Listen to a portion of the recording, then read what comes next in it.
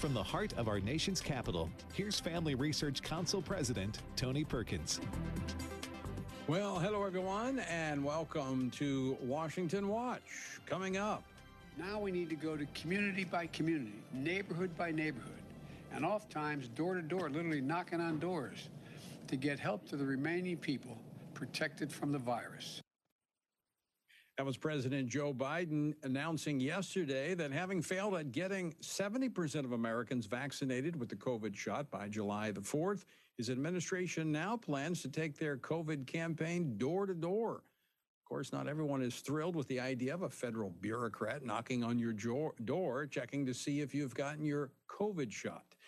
And while the administration is pushing their COVID intrusion further into the lives of Americans, some in Congress are responding to the concerns of their constituents. And some are trying to stop the intrusion by ending the government's mandate of masks on public transportation. South Carolina Congressman Ralph Norman joins us on this and more. And on the heels of the Chinese Communist Party celebrating 100 years of their repressive regime, Nebraska Governor Pete Ricketts declared the month of July Victims of Communism Remembrance Month. Governor Ricketts has had some sharp words for the Chinese Communist Party, and he's here later to tell us why.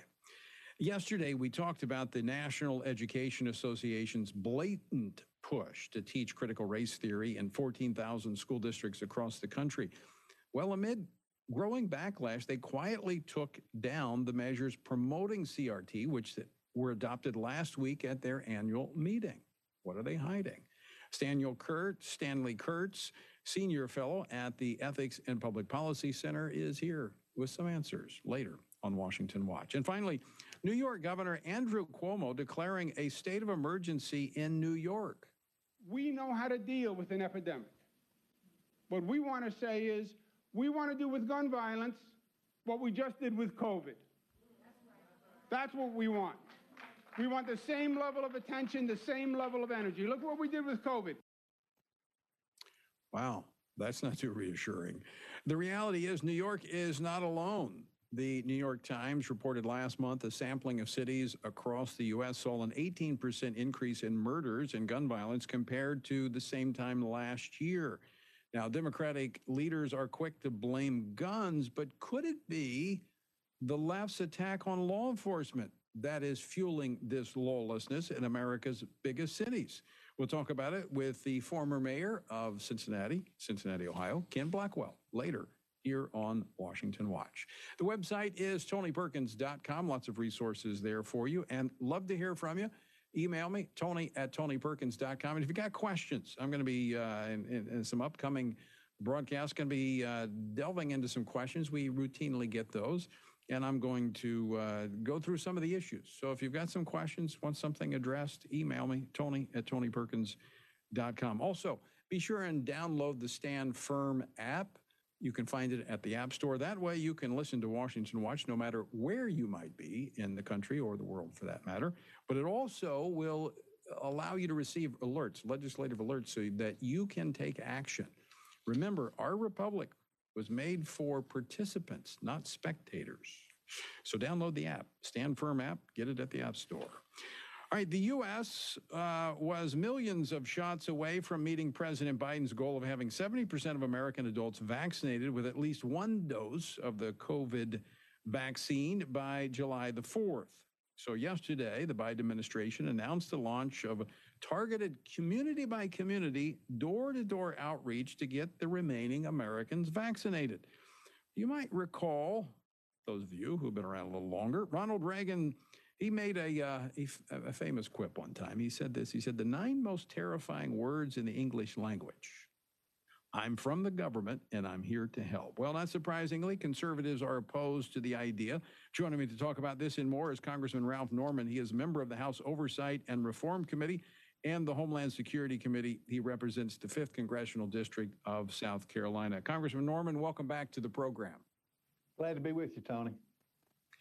I'm not too excited about having a bureaucrat knocking at my door asking me if I've had the COVID-19 shot and I want to get one. Tony, the truth of the matter is none of the government's business to knock on your door and ask you if you've had the vaccine or not. Now, I don't think they're physicians. I don't think they are parents of the household they're going to. I don't think they're caretakers. And my question is very simple. Why are they setting the arbitrary rate of 70% and then going to people's homes in America why aren't they going to the cities that have been burned and looted? Why aren't they going on the border? And while the 1.5 million to 2 million that they're letting in, why aren't they testing them? Why aren't they checking them for the new strain of the virus? Why aren't they going to the businesses to ask how we can help you on inflation? The bottom line is this administration is doing everything it can to mask the real problems in this country. I don't think they understand it. I don't think they care. And this is just another example of the overreach of the federal government. Last time I checked, Tony, the states form the federal government, not vice versa with the federal government forming the states. Good point, and something the federal government needs to be reminded of from time to time. The left is now politicizing this issue of the COVID-19 vaccine or shot, not that they haven't before, but being more blatant about it, where there appears to be targeting of Republican males who are in the highest category of those not getting the vaccine. They're now making it Trump supporters are those that have not gotten vaccines. Those living in the South have a lower rate of vaccination. Is politics driving this? Well, the hatred of Donald Trump is driving this. Their derangement with letting government control everything, their derangement on trying to stay in power. And it's time for we the people to fight back. You know, I was one of the 4 that took the mask off, or maybe 6 in Congress. You know, Ms. Pelosi put a fine on any that didn't wear it in the chambers. When as Speaker, she admitted a congresswoman who had COVID. She put them in the balcony, but we took it off. We took the fine. We didn't really care what they were going to do. It's just an overreach of government. And yes, it's politics. It's a fear tactic that they're continuing to try to use when it's not going to work. And it's time for all of us, elected officials and just we the people as citizens, to say, no, we're not doing this. When private businesses should decide what they want to do and if it makes sense for their customers to wear a mask. And it simply is shocking that he's been in office, 167 days now? And this is his priorities? It's out of control. Congressman Norman, speaking of masks, you and some of your colleagues, I think Congressman Crenshaw is kind of leading this effort to say enough of the mask on public transportation. We've seen a rise in confrontations with passengers and airline personnel because, quite frankly, people are tired of this. It goes back to what you said. This is about fear. It's a fear tactic to try to scare people so that they can be easily led. Do you see the end of this mask mandate coming? No, I do not. I think, in fact, it'll get worse. I think they'll try to mandate this along with other things to keep the narrative going that the government is our keeper. They're going to mandate that this is important. And who's to say that they won't increase it to 100%? There are a lot of people who don't believe in a vaccine. That's called personal freedom. That's called their right to choose to get a vaccine versus not get a vaccine. And it's so hypocritical, Tony. I mean, the millions that are coming across the border with who knows what they've got. And to not take steps with that and to even waste a press conference on saying this. I'm fighting it with Dan Crenshaw with this bill to repeal it. I think they're trying to extend it through September 13th. And it makes no sense. And it's not the role of the federal government to do this. At what point is it going to take the election? Is that when we're going to see a turn? The Democrats are so wed to these fear tactics that we're not going to see any of these measures that restore the rights and freedoms of Americans in the wake of the COVID-19 pandemic. Is that what it's going to take, an election? Well, obviously, we've got to take the gavel away from Ms. Pelosi. As Speaker, she has tremendous power. As your viewers probably know, she sets the committee, she sets the agenda, she, selects the people that are to testify, and it's got the power of the Speaker is immense. So that's one part of it. But the other part is for everyday politicians to advocate for everyday Americans to get involved on the local school level, to the city councils, to the county councils, and in state legislatures. Get involved with these issues. Voice your opinion. You always hear from the left. They always are the loudest. And I don't think they have the numbers. They're just loud. And we've got to get our voice back in America. And we got to have freedom of speech, because we're being silenced with big tech and social media, and we got to fight back.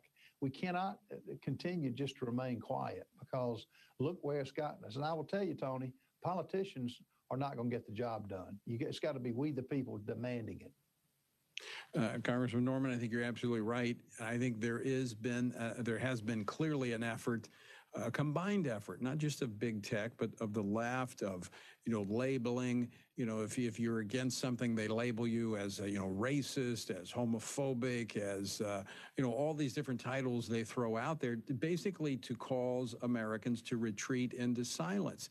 And that's the last thing we can do. We have to stand in the face of their opposition, their intolerance, and demand that we have a right to speak. We have a right to shape the future of this country, and we're not going to go away silent. We've got to ring the bells for freedom, and we've got to do it at every level, from the pulpit to every level of government. We've got to encourage our elected officials to do so, and we need to take action on those who don't. And that's why it's so important to get involved. And look where politicians have gotten us so far. It's time for action at every level, and it's time for groups to get together and let our views be known, and back it up with, going to work to replace those who want to rule every facet of our lives. And the only way we do that is for we the people to get involved. And I think we are. I see a reawakening in America. And Americans, as you mentioned, are scared. They're scared because of the violence that's taking place. They're scared because of who's coming across the border, who are completely unknown, who's getting in. They're scared of the drug situation. I mean, you name it, we can go down the list. And for this administration to go door to door on vaccinations is astounding to me, and it really is an insult to the taxpayers. Yeah, and it is the totally opposite priorities that they should be pursuing at this time. Congressman Ralph Norman, always great to talk with you. Thanks so much for joining us today. My pleasure. Thank you. And folks, to that point about the fear, this is how they're driving people, through fear. Fear-mongering, because when people are afraid, they'll listen to this nonsense. And as believers, as Christians, we should not make decisions or take actions out of fear. We're not to fear. We're not to have a spirit of fear, but of power and a might and a sound mind. That's not what the Lord has not given us, fear, as a means of motivation. We need to stand in the face of this fear-mongering and speak truth. All right, don't go away. Coming back on the other side of the break, we've got more Washington Watch to come. Don't go away.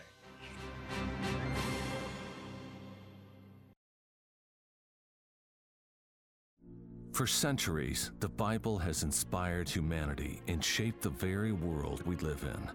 But how do we know this book is the Word of God and not merely the words of men? What we believe about the Bible is based on what we believe about its source. The God Who Speaks explores the evidence of the Bible's inspiration and authority through some of the world's most respected biblical scholars. We have essentially a dual authorship. So it's true to say that Paul wrote Romans. It's equally true to say that God wrote Romans. He says, we saw this, and that sets the Bible apart from almost everything else in the ancient world and its religious pantheon of gods and goddesses. The God Who Speaks is a feature-length documentary from the American Family Association. Available now at thegodwhospeaks.org. Are you listening? Have you said this to your children? Not listening is one major cause of conflict in any relationship. We tend to hear what we want to hear and sometimes even alter what was originally said to fit our needs. Listen to Proverbs chapter 1, verse 5. A wise man will hear and increase learning, and a man of understanding will attain wise counsel. Hearing is one thing, listening is another. Listening requires using more of the ears and less of the mouth. In other words, listen, then speak. The best place to practice listening is to listen when God speaks. One way He speaks is through His Word. Share your favorite Bible verse with your family, then ask each family member to find a verse that they would like to memorize and help them achieve this task. Remember, listening is the key to learning. Learn more at hopeforthehome.org. This has been a moment of hope for your home. The reality of abortion is changing.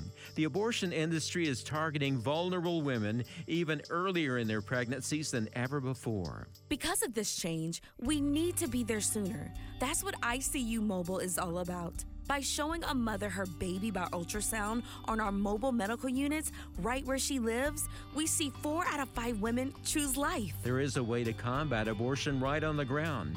Join us at ICU Mobile, the pioneer of mobile medical ministry. We go serve women, go save lives, and go share Christ right in the communities where abortion is happening at the greatest rates all across the country. 4 of 5 women see their ultrasound in our mobile units and choose life. Visit us now at icumobile.org to make a life-saving contribution.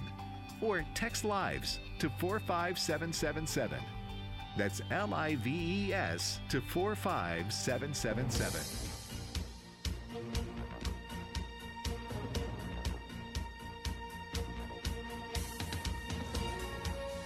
Welcome back to Washington Watch. I'm your host, Tony Perkins. The website, tonyperkins.com. All right, this month marks the 100th anniversary of the Chinese Communist Party.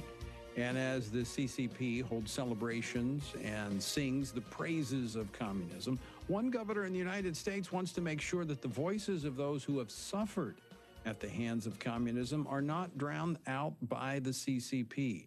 Joining me to talk about this and more is Nebraska Governor Pete Ricketts, who has designated July as Victims of Communism Remembrance Month. Governor, welcome back to the program. Thank you very much. Thanks for having me on. So, Governor, what prompted you to issue this declaration? Well, with the 100th anniversary of the CCP, I knew that the CCP would be looking to sing their own praises, as you were talking about.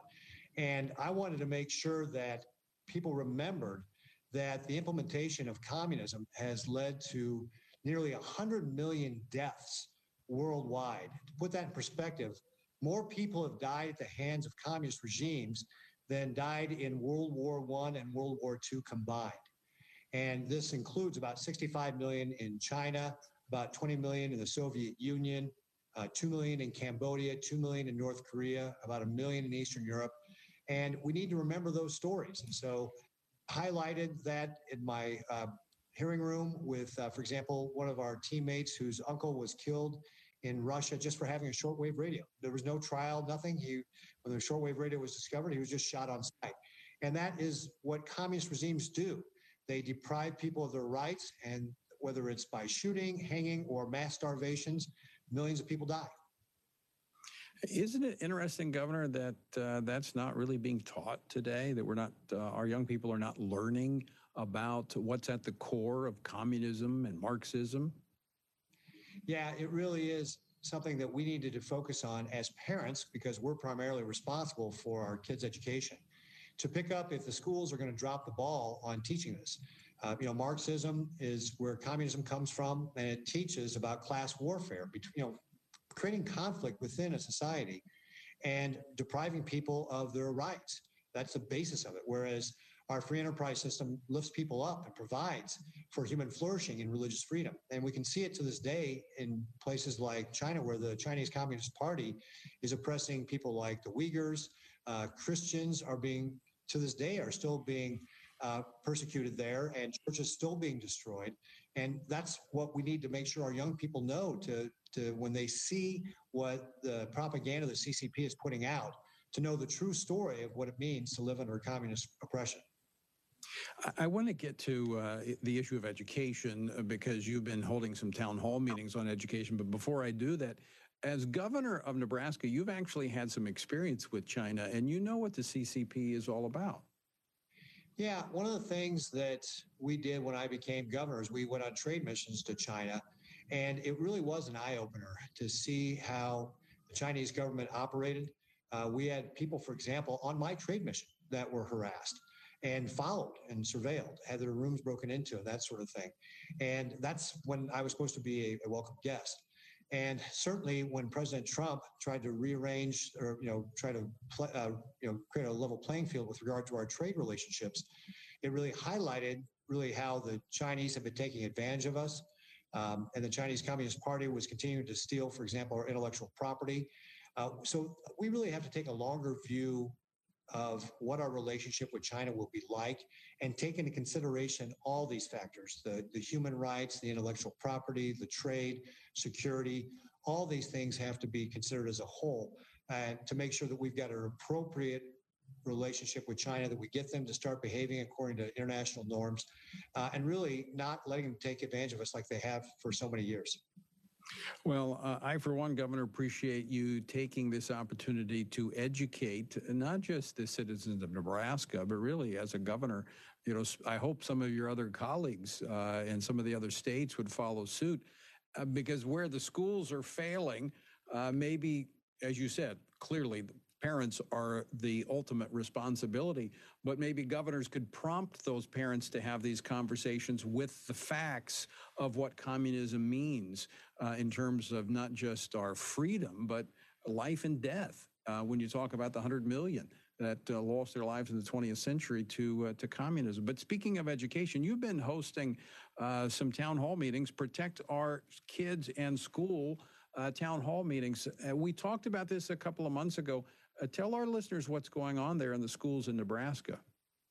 Yeah, so our State Board of Education, which does not report to me, they're a separately elected board, is actually who's responsible for our Department of Education and setting the standards for our schools. And they've recently put out some draft standards that involve sex education that really would sexualize our children. And some of the stuff is just truly shocking. Some of it's non-scientific, some of it's politically charged. Some of it's things that really just should be taught at home by the parents. And really, it was developed with the help of political groups like Out Nebraska, which is an LGBTQ group, and left out mainstream groups like my chief medical officer or the Nebraska Catholic Conference, which educates about 10% of the kids in our state. So I've been calling for those standards to be scrapped. And because the state board does not report to me, it really needs parents to get involved and reach out to the State Board of Education, to attend their meetings, to give input on this, to get local school boards to pass resolutions against these sex education standards that really are sexualizing our children. In fact, when I talked to one pediatrician, she told me that these standards are really grooming 101. And it really is just, again, the material is just shocking. So the first thing I do is just tell people, go read the standards and you'll be horrified about what's in them. And that's where we have to act and get the state board to really reconsider what they've done. Governor, very quickly, we've got a lot of listeners in Nebraska. What can they do to help you? Well, first thing, go to the Department of Education's website, education.ne.gov, and read the standards. And then contact your State Board of Education member. You can find that on that website as well. There's also an email address, ned.standardsinput@nebraska.gov, and they can send an email that way. State senators have put together a model resolution to take to your school board. Do that. Sign up on my website, governor.nebraska.gov, to get updates. And just really stay on top of this issue because it's going to be evolving over the next several months. And it's important that we get the State Board of Education at these standards. There's no fixing them. They just have to be dropped. All right. We'll encourage folks to do that. Governor, thanks so much for joining us today. Great to talk with you. Great. Thank you very much for having me on, Tony. I appreciate it. Absolutely. All right, folks, coming up next, we discussed yesterday the National Education Association's blatant promotion of critical race theory, talking about education. They're saying they will teach it in the 14,000 school districts across America come hell or high water. Well, yesterday they quietly removed the documents they approved last week. Why? We talk about it next. Don't go away. Making the most of your money. Here's Dan Celia on American Family Radio. The big story is going to continue to be this week. I would think, maybe not the big story, but a story for sure this week that we're all going to pay attention to is oil. Oil did finish up slightly to $73.62. We were at a 6-year high in crude oil prices, and it is certainly possible that we could see that again. Bipartisan House group endorses the Senate infrastructure plan. This could trip up Nancy Pelosi's strategy of adding additional amendments and pieces to this to get some of her wish list completed. China is tightening up rules for overseas stock trading. I don't have to tell you, or maybe I do. Can you imagine what would happen if the net worth of China's people were unleashed on the American markets? It would be billions and billions of dollars consistently flowing in to U.S. markets. It is not likely to happen because China, understanding that this would be a huge plus for the U.S., has already started to change the rules and tighten up on some of these homegrown firms that raise money for U.S. investments. So not likely to see a dramatic surge in markets as a result of China's worth pouring in to Wall Street. Want to hear more financial advice from Dan Celia? Look for his podcast at afr.net.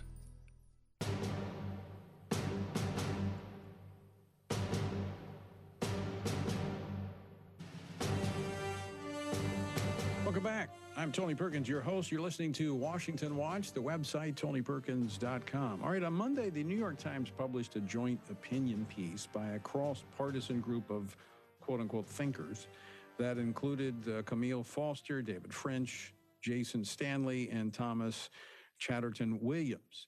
The title of the piece, well, that depends on when you access the article. Originally titled Anti-Critical Race Theory Laws Are Un-American. The piece is now We Disagree on a Lot of Things Except the Danger of Anti-Critical Race Theory Laws. Now, together, the group claims laws barring the divisive teaching of CRT, quote, threaten the basic purpose of a historical education in a liberal democracy, end quote. Well, do they?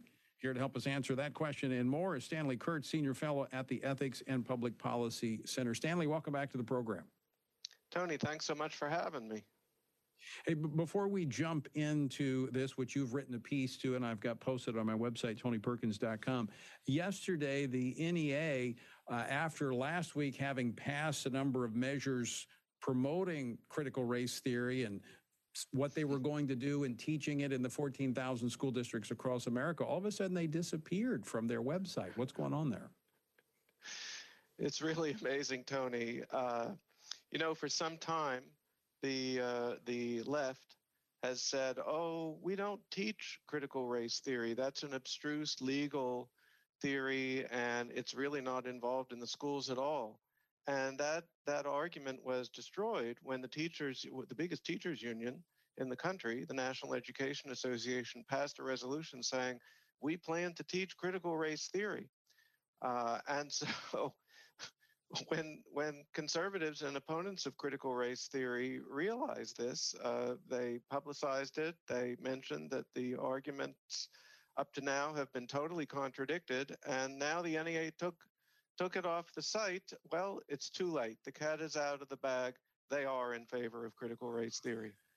So now we know what we're up against, but there are some, I don't know that I would call them conservative allies, libertarian allies maybe, that are critical of some of the efforts you've been behind and certainly what we've been promoting, and that is parents getting involved, legislators getting involved, stopping this nonsense that is masquerading as education, which is nothing more than indoctrination. Absolutely, Tony. And I think that op-ed in the New York Times was really off base, certainly to use phrases like un-American. And you have people here, some of them actually, this one fellow, Jason Stanley, is a leftist who really attacks free speech. So it was quite extraordinary to have him on the article. But other authors of that article have been focused on campus free speech. But what I think they miss is there is a fundamental difference between K-12 and higher education. Children in K-12 are not mature adults. They are not in a position to hear a variety of points of view in different courses that they take and make an independent decision. As younger people, they are vulnerable to the impressions made on them by their teachers. Not only that, but K-12 is something that you are compelled to attend. Of course, if the family can shoulder a very significant financial burden, they have the option of going to private school. But as a first resort, the government forces you to go to K-12. So that these children are a captive audience. They are children, and now they have to hear people telling them that they should feel bad about the color of their skin, that they're privileged and even responsible for all of the past errors that anyone of their skin color happened to make 100 or 150 years ago.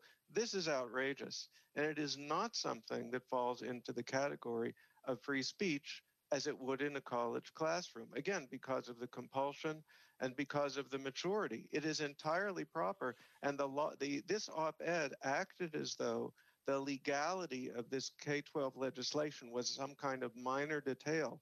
But the fact that you are able to legislate what is taught in government-run schools is part of a very important principle. K-12 is rightly responsive in the classroom to democratic decision-making. That's not the case with higher ed classroom, and that distinction is very important. Well, Stanley, reminds me of how the left was pushing back, 40, 50 years ago, saying, well, we can't have prayer, we can't have the 10 Commandments in our schools because kids are so impressionable. We don't want people imposing religion on them because they're impressionable. I mean, isn't that what they're doing right now with this CRT and with all this nonsense coming out of the 1619 Project?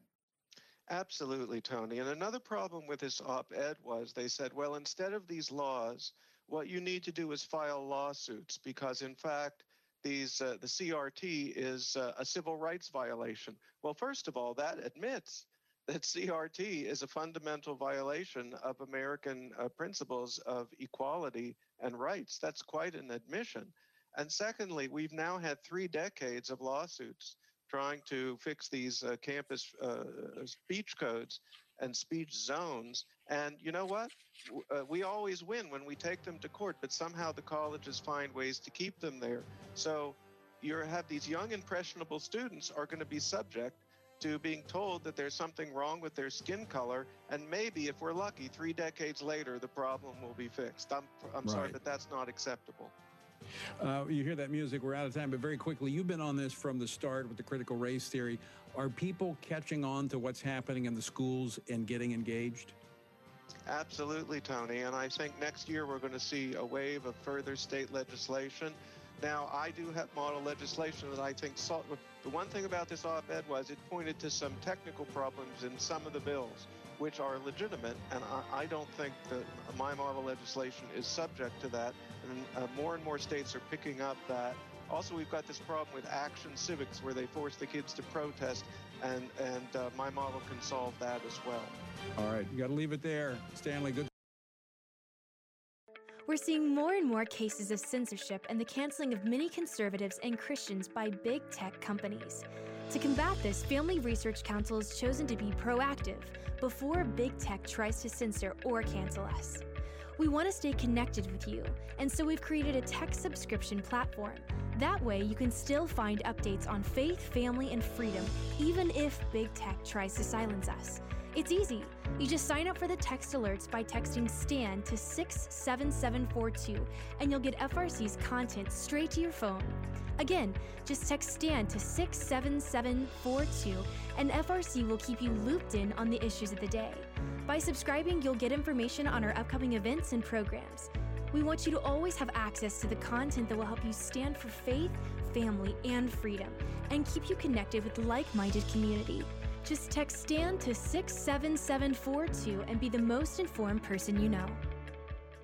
In His image, delighting in God's plan for gender and sexuality. I loved it. I loved how biblically sound it was, all the scripture to back it up. The testimonies were very powerful. If it's a prodigal child that has just run away, or one that's caught up in same-sex attraction, there's hope in Jesus. In His Image is now available on DVD and can be purchased in bulk to pass out to friends and family. Order today by visiting afastore.net.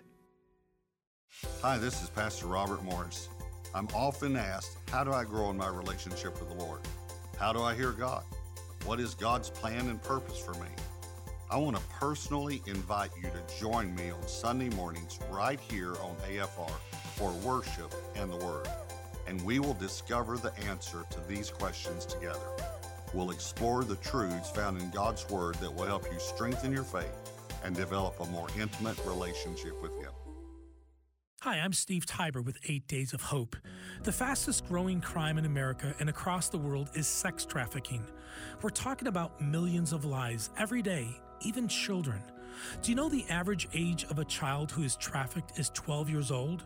I know it's not a fun subject to talk about, but God has called the church to take its blinders off and help end this human tragedy. 8 Days of Hope is decided to be a part of that solution. God's opened up a door for us to partner with existing ministries, and that's where we bring skilled volunteers to renovate, rebuild, or remodel facility for survivors to receive the emotional, physical, and spiritual healing they need. If you're skilled in any trade and you want to use your gifts for a greater purpose, please contact us at safehouse@8daysofhope.com. We would love for you to join us on our next project. For more information about the ministry of 8 Days of Hope, please go to 8daysofhope.com. That's 8daysofhope.com.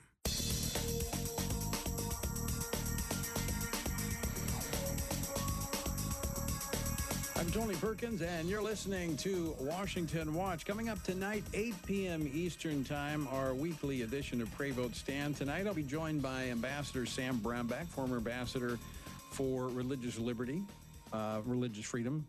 Sam Brownback will be with me. Former Congressman Frank Wolf from Virginia, who spearheaded religious freedom efforts in the Congress for over 3 decades.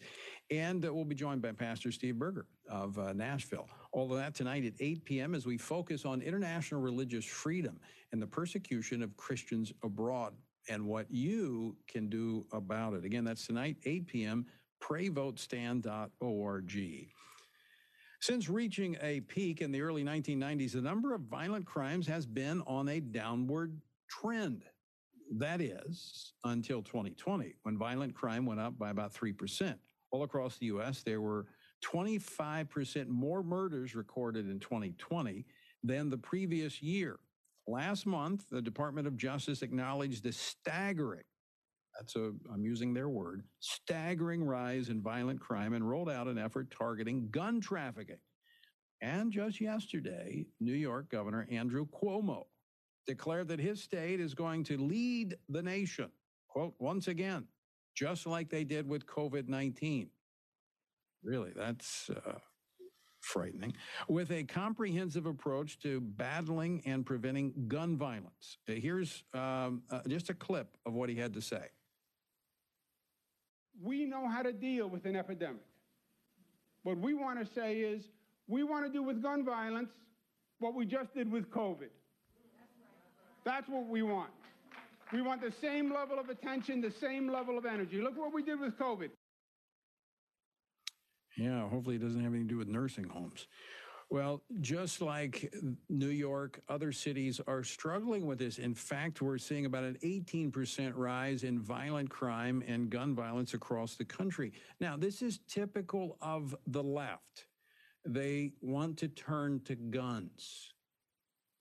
But have they considered the left's attack on law enforcement that might possibly be what is causing or a major contributing factor to this rise in violent crime? Joining me now to talk about this, former mayor of Cincinnati and senior fellow now for Human Rights and Constitutional Governance here at the Family Research Council, Ken Blackwell. Ken, welcome back to the program.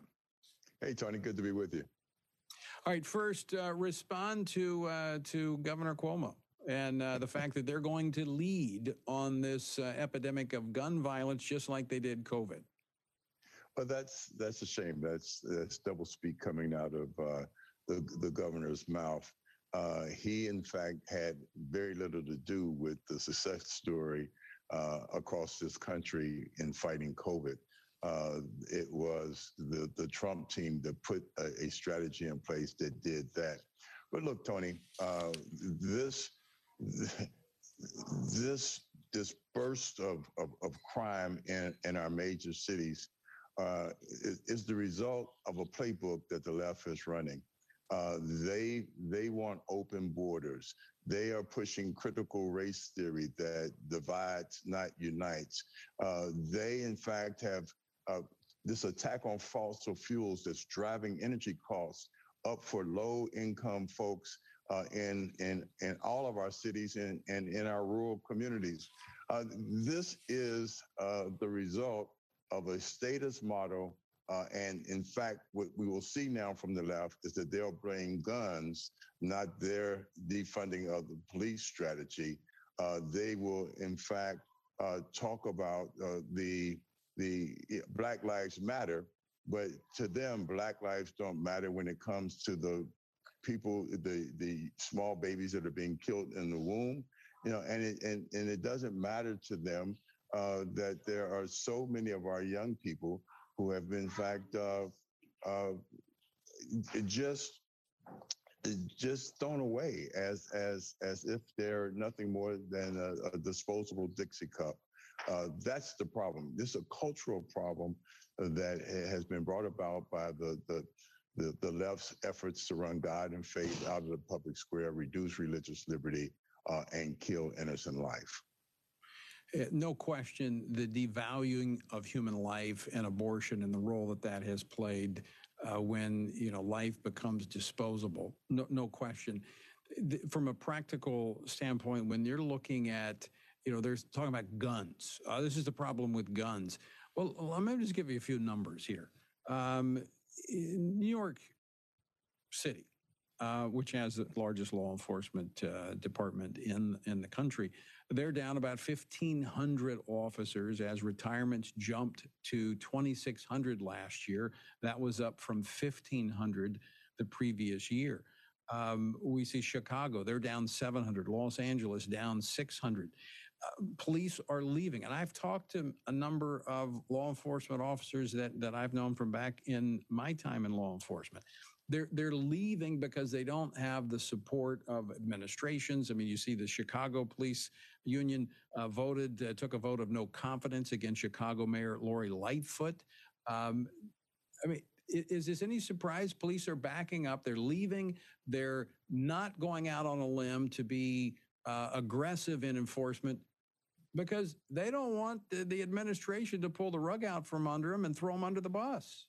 You're absolutely right, Tony. And look, there are those of us who have been saying now for a long time that every city in the United States is becoming a border city, when in fact you have the Biden administration and the radicals on the left, opening our borders not only to illegal immigrants, but to drugs and human trafficking.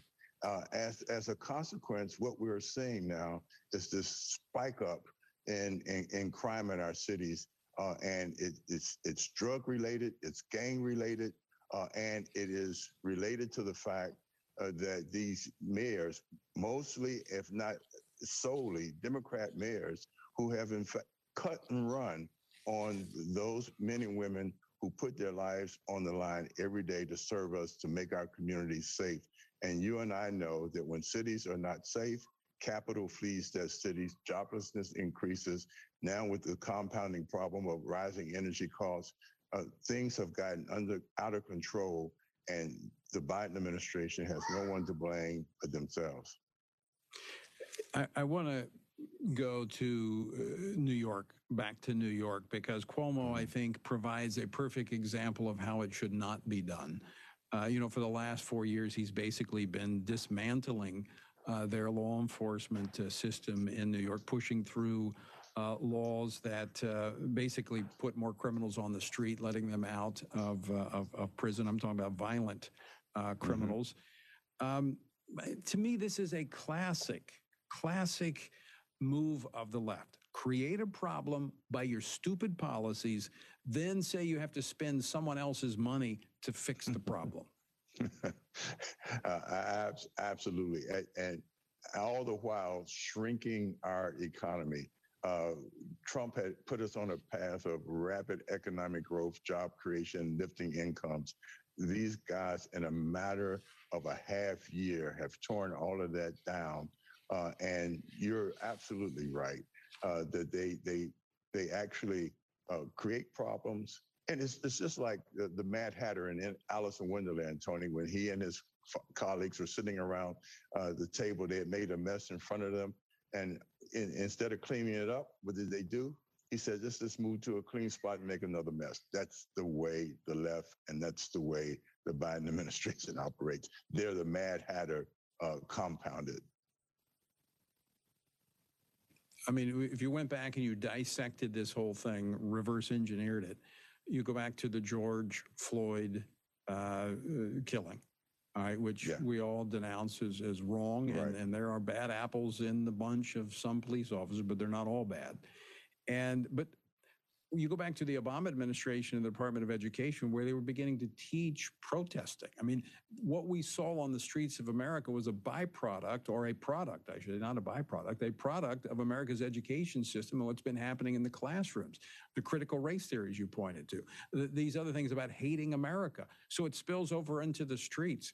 Then you have this turn on law enforcement, and what does law enforcement do? Look, I'm not going to risk my life, my retirement, and my family's future.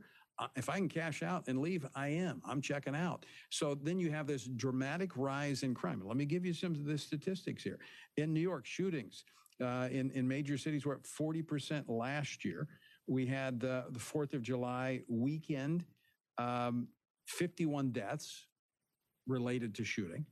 Nationally, homicides are up 18% year over year. The year 2020 brought the largest single increase ever. Cuomo said that the goal is to focus on the hot spots where the shootings are happening and also develop new job training programs to help communities out of poverty. So here it is, spending more of your money when they fail to recognize the root causes of the problems that their policies have created. Absolutely, Tony. And what we are seeing now is city after city, New York being the kingpin. They are, in fact, becoming killing fields as opposed to fields of dreams. And that's a shame, because America is a land of opportunity. And what we are now watching is the left slowly draining opportunity out of our society. And they are looking for a radical transformation of our constitutional republic, making it one that's run by a one-party governed federal or central government. That's the status motto, and people might get tired of hearing me say that, but I'm going to say it because I've seen it all over this world. And what we're now witnessing is the adoption of a motto that should be shoved to the edge bin of history, being played out in our country, and death and destruction are the results. Ken Blackwell, there is some hope here. There's some good news. You have some longevity, and you've seen the Mad Hatter at work before, making a mess. But you've also seen those come in behind and clean up the mess. We saw it with Donald Trump. You made reference to how he got the economy going in a very short period of time, strongest economy we had seen ever, growing, people working, historic record lows of unemployment. So it can happen again. It just has to be the will of the people to stand up and say, you know what, enough of this nonsense. Absolutely, Tony. We have been invested in with human agency.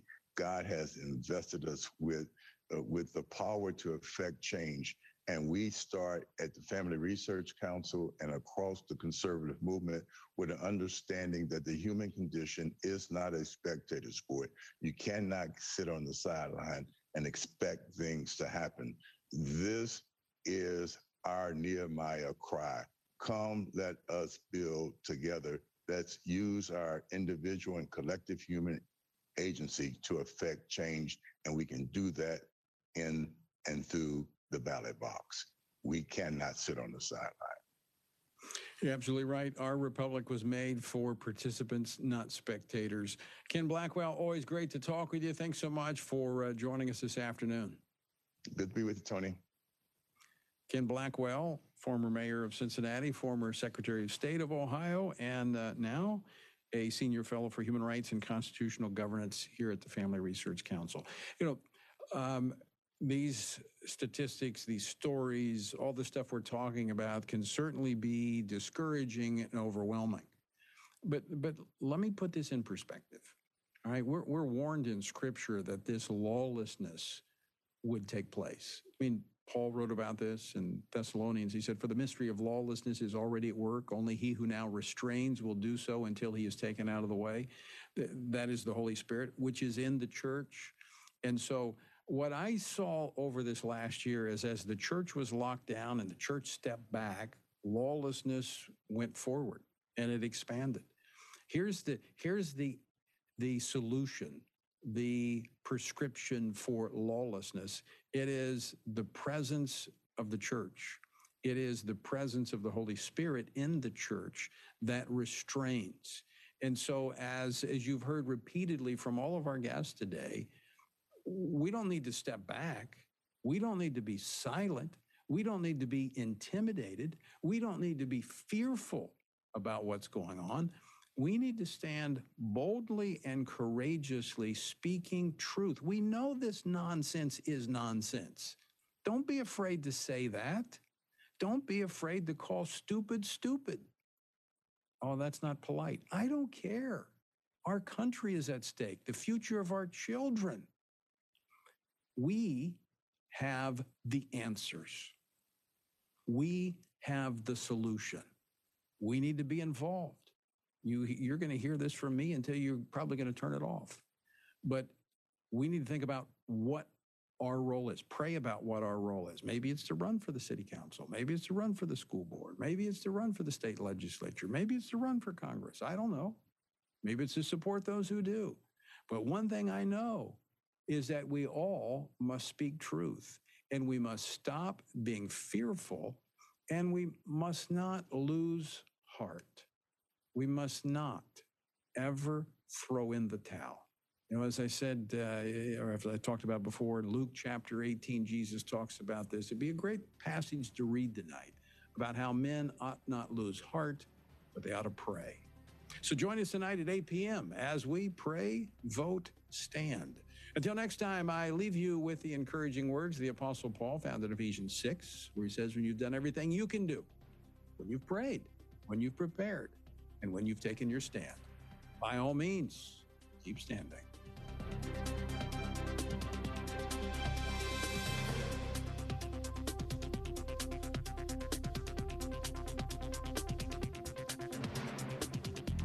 Washington Watch with Tony Perkins is brought to you by Family Research Council and is entirely listener-supported. Portions of the show discussing candidates are brought to you by Family Research Council Action. For more information on anything you've heard today, or to find out how you can partner with us in our ongoing efforts to promote faith, family, and freedom, visit TonyPerkins.com. Also, to leave a comment about Washington Watch, call our watch line at 1-866-372-7234.